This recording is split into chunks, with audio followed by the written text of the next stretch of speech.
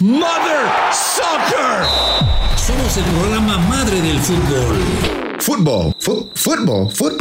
You mean like football? El soccer en Estados Unidos. Oh, Mother Soccer. ¿Qué tal? ¿Cómo les va, hijos de su Mother Soccer? Bienvenidos a este fin de semana. Ya inauguramos junto al Chato Ibarrarán, junto a Felipe Morales. Soy Rodolfo Landeros. Caballeros, ¿cómo estás? ¿Qué pasó, Chatito? ¿Cómo andas? ¿Qué tal, mi querido Rodo? Pues muy contento, lleno de alegría. ¿Sabes por qué, mi Rodo? ¿Por qué? Porque el Chichadios regresa después de 2 meses, después de muchas terapias con mi querido Diego Dreyfus. Regresa y ya puede ser opción para el Tata Martino para los partidos de octubre. Estoy que me lleno de emoción, mi Rodo. Muy bien, Chato. La verdad, no sé si lo del Tata Martino todavía esté ahí, pero bueno, ya lo estaremos platicando. Mi querido Franco del fútbol, Felipe Morales, ¿cómo anda usted? Hijos de su Mother Soccer, cuánta hipocresía contenida en un solo comentario del Chato que odia a Javier Hernández. Yo no lo odio, pero sí, como ya hemos platicado en varios espacios de Footbacks, que además llegamos a más de 200,000 reproducciones, les damos las gracias. Sí quiero ver más goles que clics del Chicharito. Ole, que meta más tantos que reproducciones en YouTube. Por Dios. Bueno, ya estaremos hablando justamente del retorno de Javier Hernández a las canchas. Lo hará contra Colorado Rapids. Una de las noticias que nos dejó y con la que abrimos este programa es que Raúl Jiménez sí estará jugando para el Wolverhampton. La Federación Mexicana de Fútbol hizo una petición a FIFA para que retirara la suspensión y me parece pues un acierto de todas las partes, ¿no? Porque al final creo que la Federación Mexicana de Fútbol, buscando sus propios intereses para que Raúl Jiménez juegue, obviamente los Wolves lo quieren utilizar al mejor plantel posible y la FIFA pues dice, pues si los dos están de acuerdo, pues adelante, ¿no? No sé cómo lo vean. Y algo muy importante es lo que hace Bruno Lage, ¿no? O sea, de que aplaude a la decisión de México sobre Raúl Jiménez, ¿no? Esto es algo pues muy importante, digo, ya que el técnico te aplauda y vea bien esta decisión por parte tanto de la selección como de el Wolverhampton, pues está padre, ¿no? O sea, pues yo me siento orgulloso y feliz de que pues mi Bruno nos haya aplaudido. Muy bien, Chato. Ya nos asombramos por cualquier cosa, carajo. Pero yo lo que voy es, no voy a la fiesta, pues no vengas. Sí vine, claro. Traje los hielos. ¿Quién te dijo que vinieras? Pues no que querías que viniera. Pues sí, abracémonos todos y seamos felices. O sea, es una serie de amagues entre federaciones, entre la FIFA, entre clubs, entre futbolistas que se sienten oprimidos, que al final eso es lo que hace la federación. Mandé mi carta para que quede consignado ante FIFA que te llamé y que quede en actas que no lo quisieron prestar y después te amago con que no juegues para que haya una consecuencia y después el club, seguramente motorizado por el jugador con su propia federación y presidente, les dicen, oiga, no me jodan, no fue mi culpa, yo quiero jugar porque necesito minutos para a ver si me prestan en la fecha FIFA de octubre. Entonces es un desmadre como el que trae el Chato, ¿no? Con sus aplausos. Claro. Sí, no, está aplaudiendo por todas partes el Chato. Mira, yo lo veo que dentro de esta lucha de poder o lucha de egos que existe entre federaciones y las ligas, pues la federación quería al jugador, la Premier lo negó, no fue Wolves directamente. Entonces, pues si al final quieres afectar al jugador como federación, pues dices, no, pues por mí no meto la petición, ¿no? Pero yo creo que aquí el menos culpable de todo es Raúl Jiménez, tal cual como los el centenar de jugadores que están militando en la liga inglesa y que no pudieron tener actividad en esta fecha FIFA debido a que la Premier League se negó. Entonces a mí me parece un acierto de parte de las tres partes para que pues, al final la materia prima siga haciendo lo suyo, que es jugar al fútbol. Oye, Rodo, ¿sabes, Rodo y mi querido Franco del fútbol, ¿saben qué es lo que más me llena de alegría y de emoción? Los aplausos. A ver, que ya por fin vamos a tener al lobo mexicano en la selección y vamos a dejar de llamar a Funes Mori, que Funes Mori metió una en estos 3 partidos, el mexicano más argentino del mundo, el mexicano que no puede ser presidente de la República Mexicana, ya no lo vamos a llamar. Bendito Dios, gracias por escuchar mis plegarias, Santo Cristo. Bueno, no puede ser presidente porque es futbolista y tú tampoco podrías siendo mexicano de nacimiento porque eres comentarista, ¿no? Entonces, yo puedo ser, tampoco creo que Funes Mori Mori quiera ser presidente, o sea, así como que me digas, es la única cosa que no puede ser al ser naturalizado, pues tampoco creo que lo quiera hacer. Lo tuyo se llama discriminación. Yo puedo ser presidente y no es discriminación, es que teniendo a Jiménez, teniendo a Chícharo, teniendo a Santi, teniendo a varios delanteros, ¿por qué tenemos que naturalizar a un argentino que no la hace, que la falla por su capacidad? Es el máximo goleador. ¿Qué capacidad, Rodolfo? Aquí no vamos a quedar bien con nadie, milanderos, con nadie. Está bien que sea tu amigo. No es mi amigo, lo he entrevistado una vez nada más. Al final, yo lo que digo es, ¿por qué no utilizar a los dos? O sea, si al final de esto se trata de ganar, no de que pero no ganamos, pero con Mori no ganamos, landeros. 7 puntos, Chato. Sí, 7 puntos, pero no metió una. Y las que tuvo, las regó enfrente. Por esto, bendito Dios, mi Jiménez. Y la que le puso a Guardado, y la que le puso al Piojo Alvarado. No, claro. A ver, landeros, tampoco, ¿no? No llamamos a Alvarado. Landeros, en el antro, ¿cuántas no me pusiste? Yo la regué. Pues sí, por eso entonces eres el Funes Mori. Te sigo invitando, güey. Eres el Funes Mori de las noches. Yo a lo que voy es, siempre se va a concentrar el diálogo en Funes Mori, pero ¿quién se las puso? ¿Quién se las hizo llegar? ¿Quién los surtió? Y ojo que eso se puede pronunciar incluso si estuviera el Chicharito, que sabemos no estará. Un hombre mucho más dependiente de lo que le llega al área que el propio Rogelio, que se salía, se botaba, hacía cambios de frente, se salía de la zona y ahí se sentía más incómodo, pero por lo menos la venía a recoger. Con futbolistas tan centrados en los 16-50, como tú que me quieres vender al Chicharito, porque ahorita dijiste, ahí está el Chicharito, no, pues no está, ahí está Jiménez, no, pues no estaba. Por eso el Tata vino advirtiendo esto de tiempo atrás, más allá de la coyuntura de la lesión de Raúl, que íbamos a necesitar un plan B, y este es el plan B, que puede anotarlas o no. Yo pregunto, ¿quién se las ha hecho llegar a Funes Mori? Claro, al final tiene que ser el complemento de...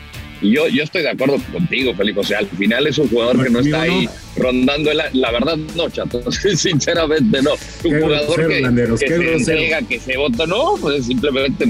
Ahora sí que estoy de acuerdo en estar en desacuerdo contigo, querido Chato. Sí, exacto. Pero al final. Tú, como mi mejor amigo de Footbox, deberías de apoyarme, Landeros.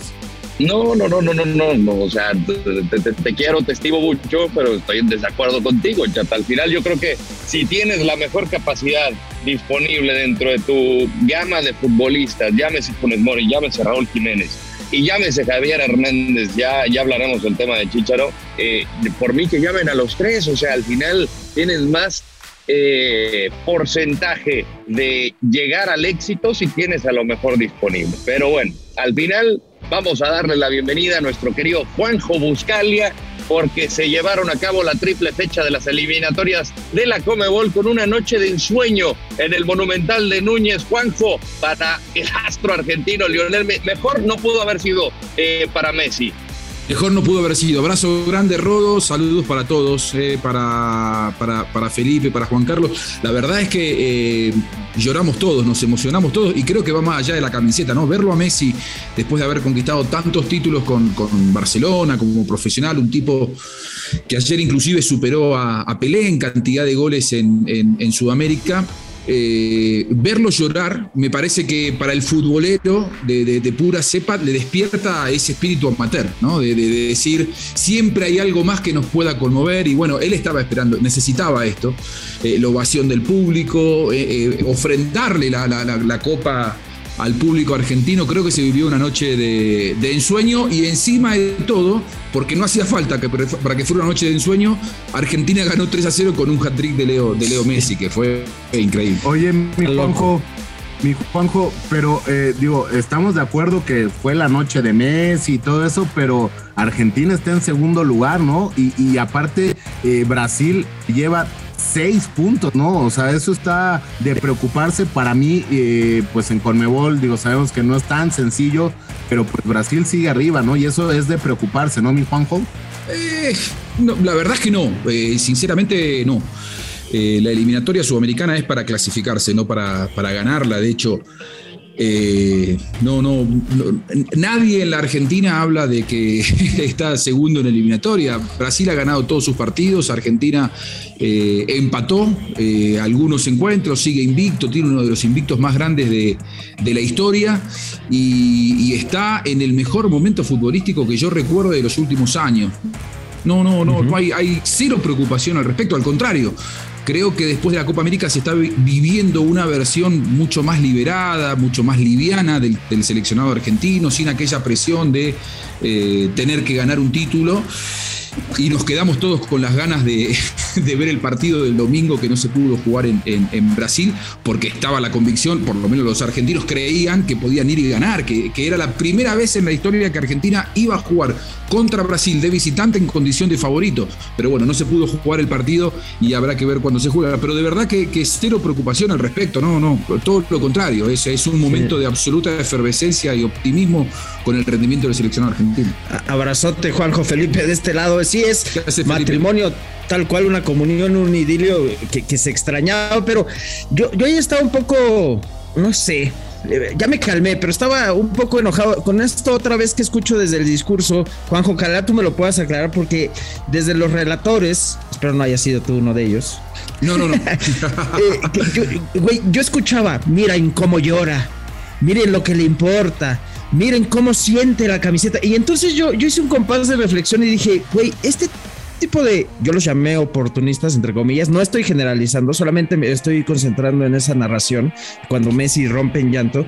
Yo decía, mira, necesitan o subrayan el mira cómo nos ama. Y a mí me pareció como en contrasentido, porque yo percibí que permanentemente siempre eran, o por lo menos a quienes escuché, los que lo puteaban permanentemente. Entonces yo llegué a la conclusión, no sé si me estás acompañando en esto, yo llegué a la conclusión de que el sentido de pertenencia no era de Messi, sino que Messi siempre lo tuvo, sino que ahora el sentido de pertenencia es de ese tipo de locutores que dicen, mira cómo nos quiere y nosotros lo queremos, cuando es triunfador. O sea, no antes, no cuando se quería ir, no cuando no ganaba nada, no cuando en 4 mundiales subcampeón del mundo. Pero ahora sí, ahora mira cómo nos ama a nosotros y en consecuencia ya lo amamos. Pero yo no tengo dudas de que Messi siempre los quiso. Yo tengo más dudas de que no lo quisieron ustedes. Estoy generalizando, no estoy refiriéndome a ti. A él, ¿me explico? Y me quedó una desazón, así como querer remarcar de mira cómo nos ama. Mira. Claro. No se saca el short ni en Barcelona. Mira cuánto nos quiere. Pero eso, ¿por qué tanta necesidad de remarcarlo, Juanjo? Ya me calmé, insisto, ya me calmé. No, es que tenés razón. Eso fue siempre. Del lado de Messi esa actitud, porque además que Messi había tenido un montón de actitudes silenciosas que no se veían por ahí ante las cámaras, como por ejemplo subirse a aviones, traer jugadores, él pagar de su bolsillo futbolistas para que pudieran venir, porque la AFA en ese momento estaba o inhibida o con problemas financieros, y él siempre puso a disposición, inclusive para venir a jugar juegos amistosos, siempre puso a disposición todo lo que tenía a su alcance para sumar. ¿Sabés qué fue lo que cambió? Que antes no ganaba y ahora ganó. Y somos los periodistas muy veletas, y totalmente suscribo cada una de tus palabras, Juan Carlos, no estás equivocado. A ver, esto es subjetivo, cada uno opina como quiere. Yo opino igual que vos. Creo que Messi siempre fue el mismo. No, el chato, Felipe, el chato perdón. No llega a eso. No, creo que lo que cambiamos fuimos nosotros. Creo que lo que cambiamos fuimos nosotros, que Messi siempre fue el mismo, sinceramente, y que en todo caso es muy injusta la apreciación y el criterio a veces de nosotros los periodistas, que lo que cambia de la percepción que nosotros tenemos de los protagonistas es si gana o no gana, si es exitoso o si no es exitoso. Yo los escuchaba con Funes Mori, y por ahí si Funes Mori el próximo partido eliminatorio hace 4 goles por partido, estaremos hablando de hacerle un altar a Funes Mori.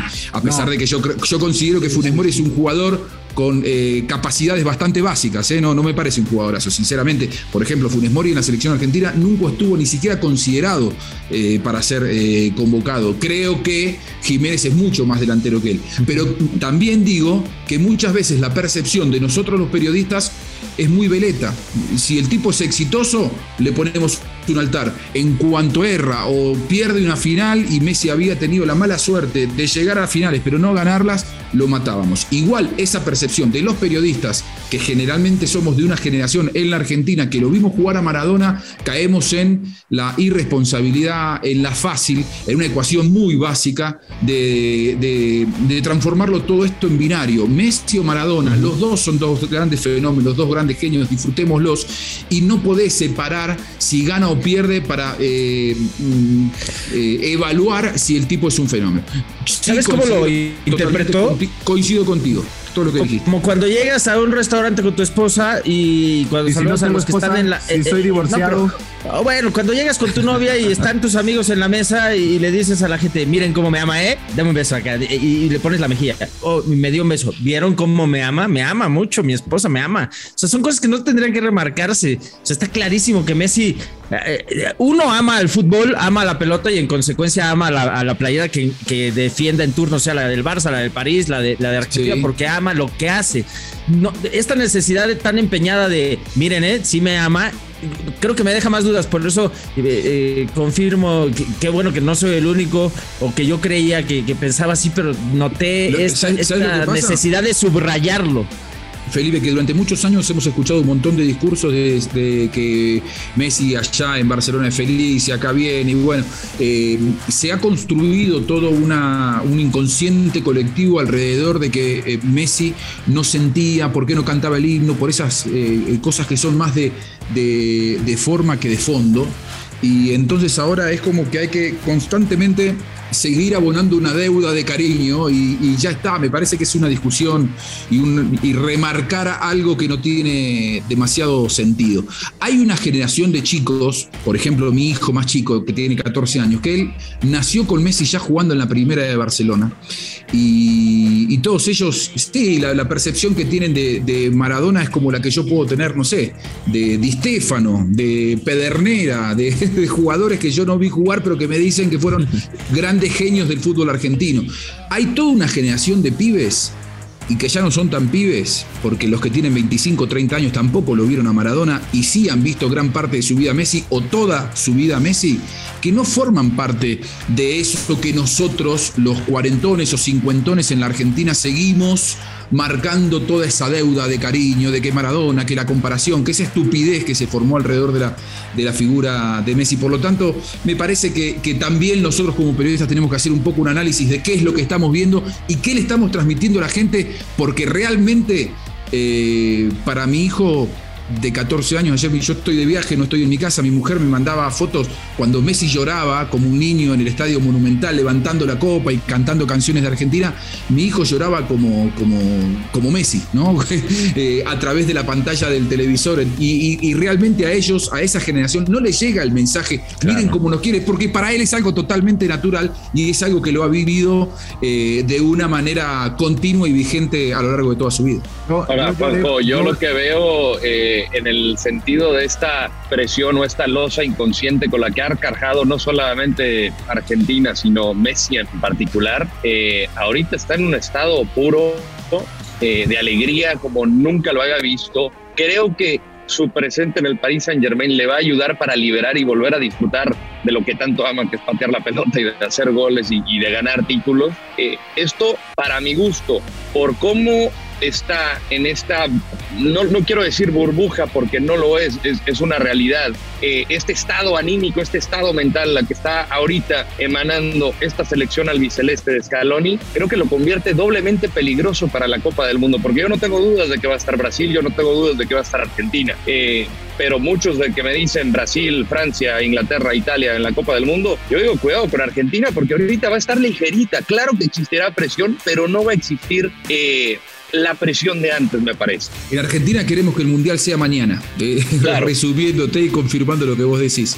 Este estado de gracia en el que está la Argentina, este estado anímico, este grupo de amigos, porque es una nueva generación. Messi tuvo la grandeza, después de tanta crítica, como bien decía Felipe, Messi tuvo la grandeza de decir, bueno, me pegué tantos golpes y he perdido tantas finales y me critican tanto, quiero volver a empezar, quiero volver a probar con una nueva generación, porque todos sus amigos históricos de la selección con los cuales compartió años y años en selecciones juveniles, todos ellos ya no están más en la selección.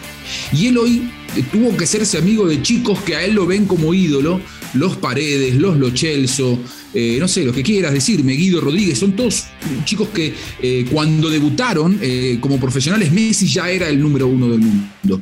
Y hoy se ha formado un nuevo grupo y hoy Argentina no solamente tiene esa amistad, sino que tiene un montón de variantes, tiene una manera de jugar. Ayer jugó sin su arquero, sin su marcador central titular y sin uno de sus interiores titulares, que es un futbolista que le ha rendido mucho a la selección, como Giovanni Lo Celso. Está bien, enfrente estaba Bolivia, pero no fue un escollo para la Argentina. Ayer Argentina le pudo haber hecho 6 goles a Bolivia, como también le pudo haber hecho 6 goles a Venezuela en condición de visitante.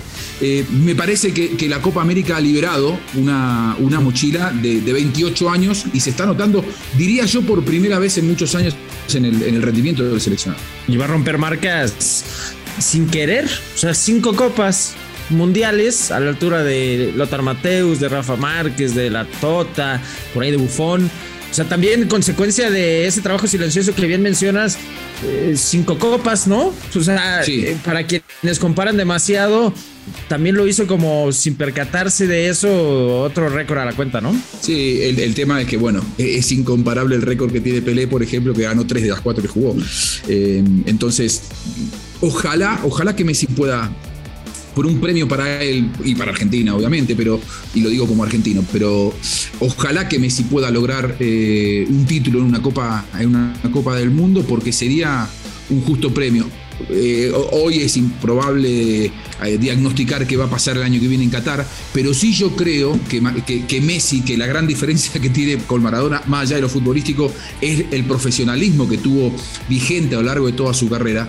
Yo a Messi lo veo hoy muy bien reinventado, ya no es aquel chiquitín de 17 años de pelo largo que agarraba la pelota en la mitad de la cancha y se metía dentro del arco rival, pero sí es un jugador que se ha reinventado, que se ha adaptado su manera de jugar y su aporte al equipo desde otro lugar. Y yo, viéndolo como lo veo hoy físicamente a Messi, obviamente que, salvo que haya alguna lesión, puede estar en Qatar. Y yo no descarto, si Messi se lo propone como objetivo, retrasarse quizá un poco más, jugar como lanzador y por ahí hasta te mete un 6º mundial en México, Estados Unidos. Eso, ¿verdad? Yo lo que propongo, mi querido Juanjo, Rodo, Felipao, es que digo, ya le haga una canción también a Messi para en las bodas poder cantar, y también que fue Maradona, ¿no? Es verdad. Solo le falta la canción. Lo que pasa es que Rodrigo falleció hace muchos años, entonces ya no va a poder. Pero están los hijos, no importa. Claro, los hijos, el hermano, alguno de ellos que le escriban una canción a Messi. Alguien que haga la canción de Messi, ¿no? Y cómo España nació, ¿no? O no sé. No, pero es que no nació en España, ¿eh? Él nació en Rosario. Nace en Rosario, pero crece en España, porque... No, se le fue... pero es Rosarito. Me estoy dando cuenta, Juan Carlos, que a vos te cae bastante antipático todo lo que venga desde acá. Pero más allá de eso, vivió hasta los 14 años en Argentina, y siempre que puede vivir en Argentina es argentino. Quede tranquilo que el pasaporte no se lo vas a poder cambiar, Juan Carlos. No pasa. Y el gen es rosarino, es rosarino en su fútbol. Decía Valdano alguna vez, platicado con él, decía, es que se puede tirar de contención y jugar hasta los 40.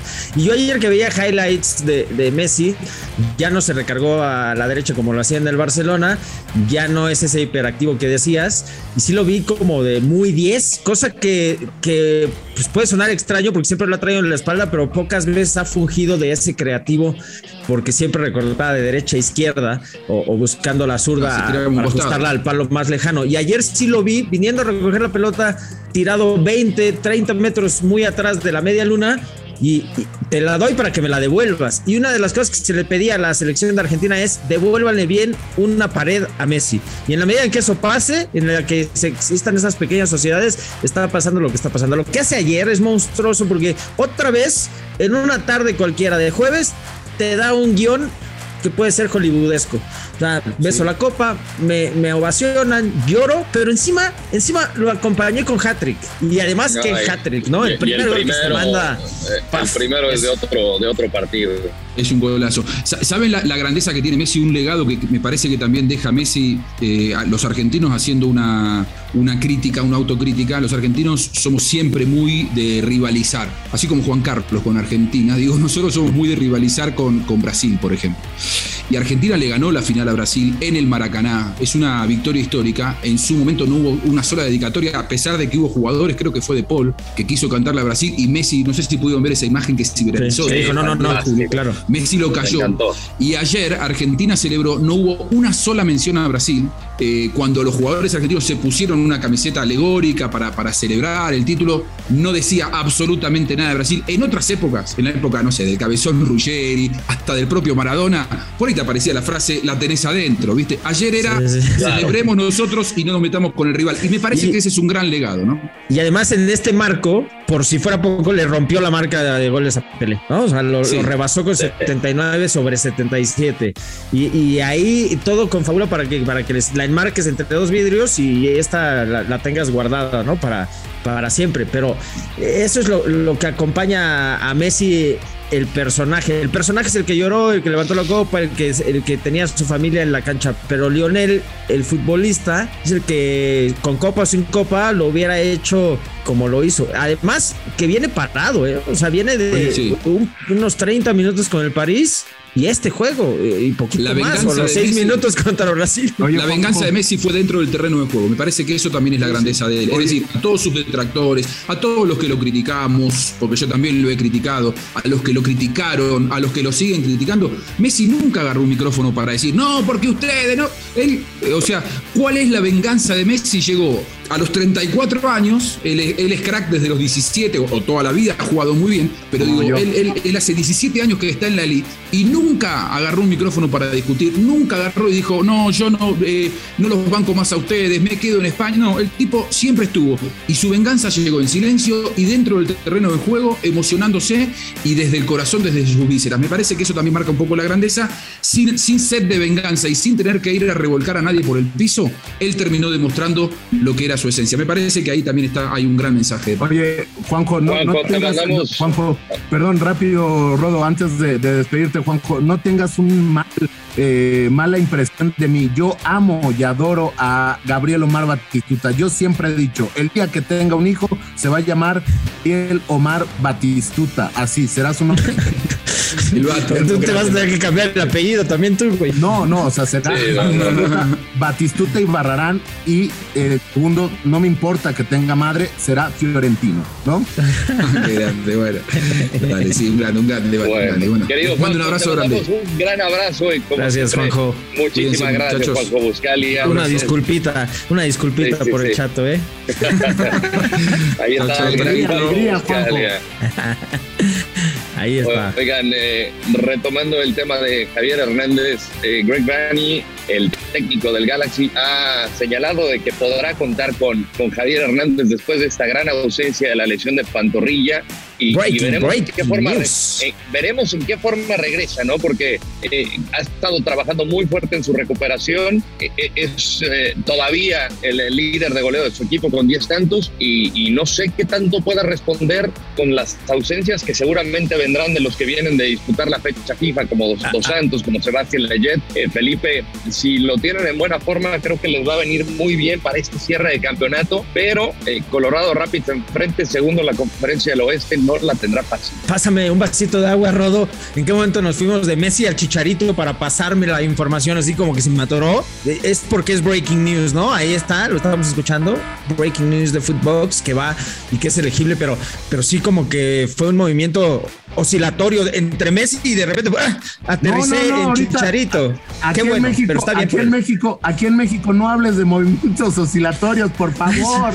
Lo traigo en el inconsciente. Guau. No, calla. Pero sí, qué bueno. Ojalá ya es elegible y quiero ver cómo vuelve físicamente. Ojalá con goles. Chicharito, Chato, importante para el Galaxy y después veremos, ¿no? Después veremos qué es lo que va a pasar en selección nacional. Me da mucho gusto por el Chícharo, ¿no? Bien lo comentan, fueron casi 2 meses los que no estuvo el Chícharo con minutos, ¿no? O sea, escuchábamos más de él gracias a tus grandes entrevistas, mi Rodo, pero nada más, ¿no? O sea, lo veíamos en redes sociales ejercitándose, no perdiendo el ritmo, pero hoy que regrese ya este fin de semana a las canchas, me da mucho gusto que regrese el Chícharo y así poder, el Chícharo es alguien que habla en la cancha, ¿no? Que calla, que con goles hace valer su grandeza, ¿no? Espero y ahora que con esto, con el regreso y todo, que estamos aproximadamente a un mes de los partidos aquí en el Estadio Azteca, ante yo creo una de las mejores selecciones de CONCACAF, que es Canadá, pues ahora sí sea elegible, ¿no? Y no es por darle a Funes Mori, sino el tema de que el chico puede estar... No, ¿cómo crees? ¿No? Eso de que, perdón, de que habla en la cancha... yo el no máximo sé. goleador, Felipe, máximo goleador de la selección mexicana. ¿De qué me hablas, Felipe? No, pues deja también tu llamen odio a... atrás, deja tu odio atrás.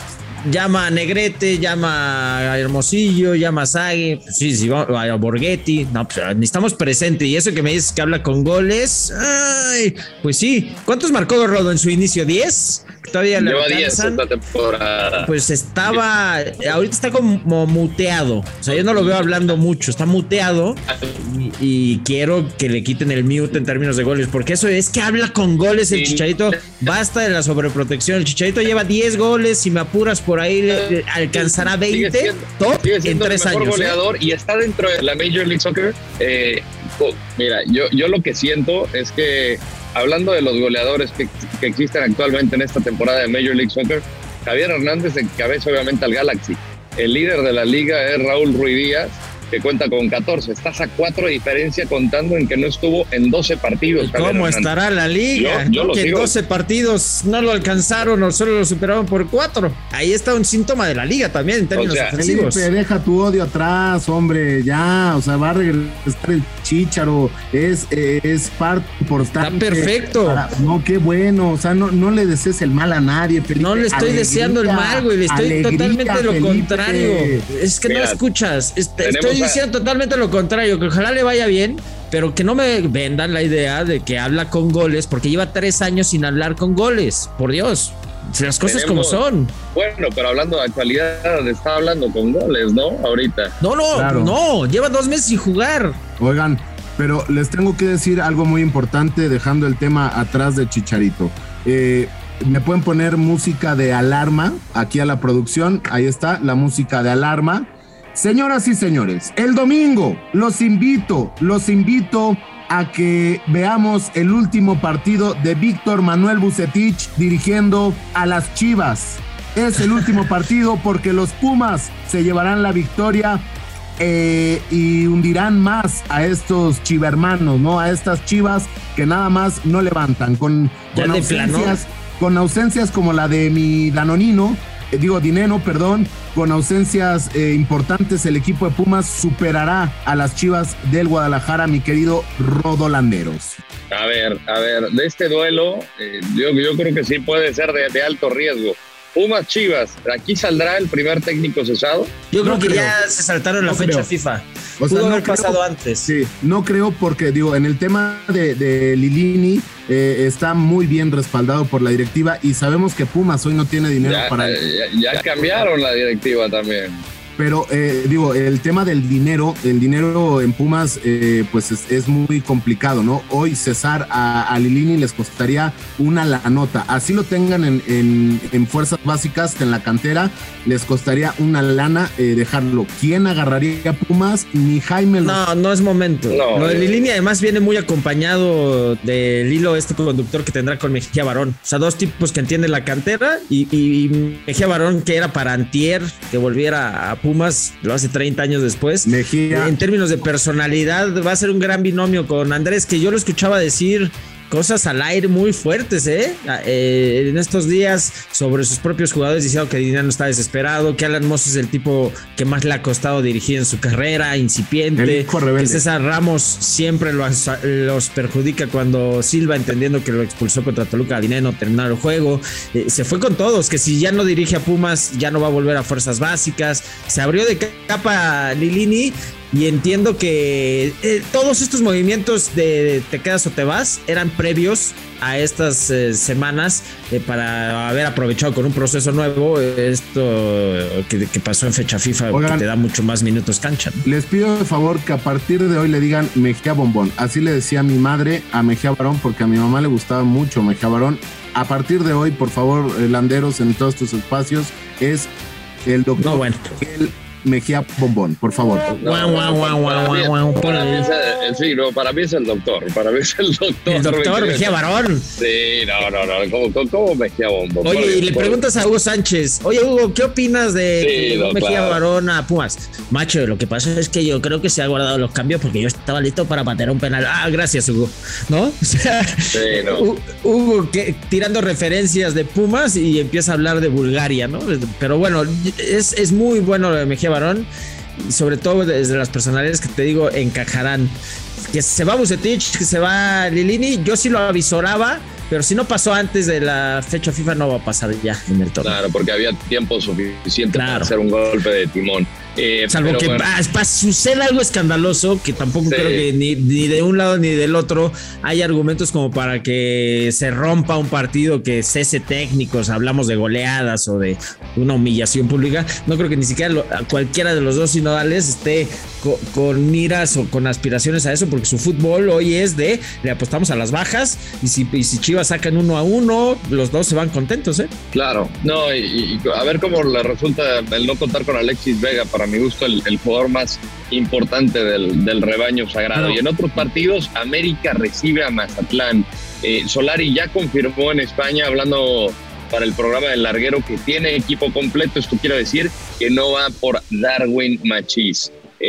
Pues cierra el plantel entonces, y pues la verdad, América, sin ser espectacular, ha sido el más sólido, ¿no? El más constante, sigue ganando, es la mejor defensiva del torneo junto con Atlas, y creo que contra Mazatlán pues va a ser de mero trámite, ¿no? Entiendo lo de Beñat San José, creo que empezó bien, se va a estar acostumbrando al fútbol mexicano y que todo mundo le puede ganar a todo mundo, pero me parece que este partido es para el América sin problemas. Sí, sin lugar a duda, ¿no? El equipo de Mazatlán que no lo viene haciendo tan mal. ¿Quién sabe? Pero América que es como la selección mexicana, ¿no? Que no juega bien, pero está en primer lugar, ¿no? Porque en la cima, compañeros, hace frío. Y en la cima está el América, y digo, no le voy yo al América, pero América sin jugar bien, con muchas críticas, con lo que sea, pero está en primer lugar, ¿no?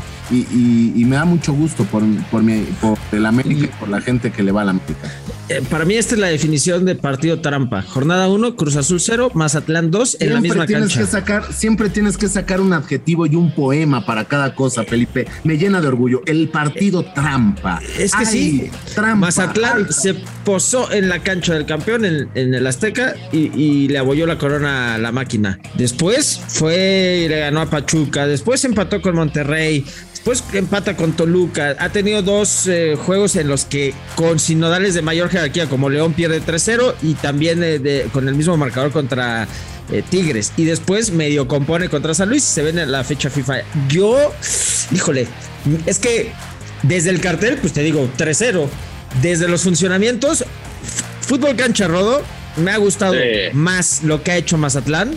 No ha cosechado lo mismo que el América, pero si tú me dices, pone la camiseta amarilla al Mazatlán, me gusta más cómo juega. Sí, a mí también me ha gustado lo de Beñat San José. No se le ha dado los resultados en los últimos partidos, pero creo que en cuanto a funcionamiento es un equipo que le gusta tener la pelota, salir jugando, y muy ofensivo. Al final yo creo que tendrían que darle un poco de estabilidad a este proyecto. Ojalá que lo dejen trabajar por lo menos un año, porque sabemos lo mecha corta que llega a ser Mazatlán, y lo vimos en el caso de Paco Palencia, con el plantel que tenía, querían que lo hiciera milagros y lo cortan a medio proceso, ¿no? Entonces a mí me parece que ahí la directiva es donde tendría que tomar paciencia. Te tiro un pick. A ver. América o empate, altas de 2.5. Yo creo que sí, te lo tomo. Para eso está Luis Silva, para podcast de apuestas está Luis Silva. ¿De qué me hablan ahorita? El gurusillo, ¿sabes por qué le dicen así a ese güey? El gurusillo, yo le puse ese apodo. Es mi hijo. Resulta, ¿no? O sea, es mi hijo. Así como todo mundo le dijo a Neri Castillo que él estaba en Europa y en México, todo el mundo se adjudica esa. ¿Qué ahora crees? Todo el mundo se adjudica la del gurusillo. ¿Qué crees? También me la dijo a mí esa. Ay, Dios mío. ¡Qué bárbaro! Bendito fútbol. Por Dios. Felipe, bendito. Sí, bendito sea. Métete a que no te la sabes. Ahí está la historia de Neri. Pero bueno, ahí está el pick. Está seductor, ¿no? Sí, está coquetón. Me gusta. Tal y como el partido de la jornada, a mi consideración, Tigres-León, con un Tobán que va para titular. Creo que Miguel Herrera ha ajustado. Creo que se ha adaptado a lo que venía trabajando el Tuca Ferretti, no tanto al estilo de Miguel, pero bueno, creo que el León es un equipo que también le ha pasado lo mismo a Ariel Holland, se ha adaptado a lo que venía trabajando Nacho Ambriz y estar en esta transición, ¿no? Me parece que puede ser un interesante choque de trenes. Sí, ojo, ese partidito, si se desamarra un poco ya Tigres con Herrera, que va a tener minutos de entrenamiento toda esta semana y va a permear su idea, que es cómo le desespera, pisamos la pelota y jugamos a lo amplio, pisamos la pelota y venimos con Nahuel, o sea, quiere que sea mucho más vertical y a Fogueto va, lo escuché como 20 veces en Google.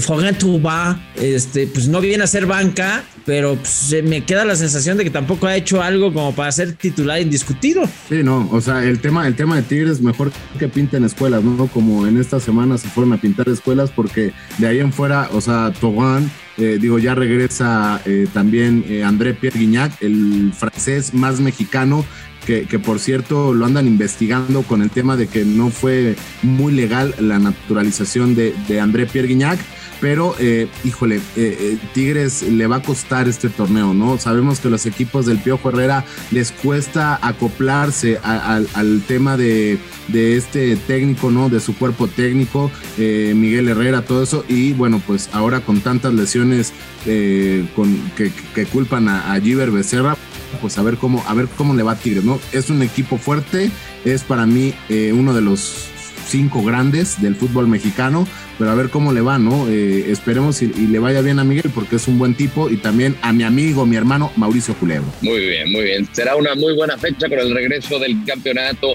mexicano. Pues hasta aquí llegamos, hijos de su Mother Soccer. Chato, un placer. Que estén muy bien. Recuerden, vivan con mucha alegría y recuerden esta frase: no es que yo me sienta más, es que usted se siente menos. Alegría. Franco del fútbol, Felipe Morales, un privilegio como siempre. Chao, gracias, Rodo. Extrañaba la Liga MX, siente tu liga, nunca esperé decir esto, pero entre más veo a la CONCACAF, más quiero ver al Mazatlán.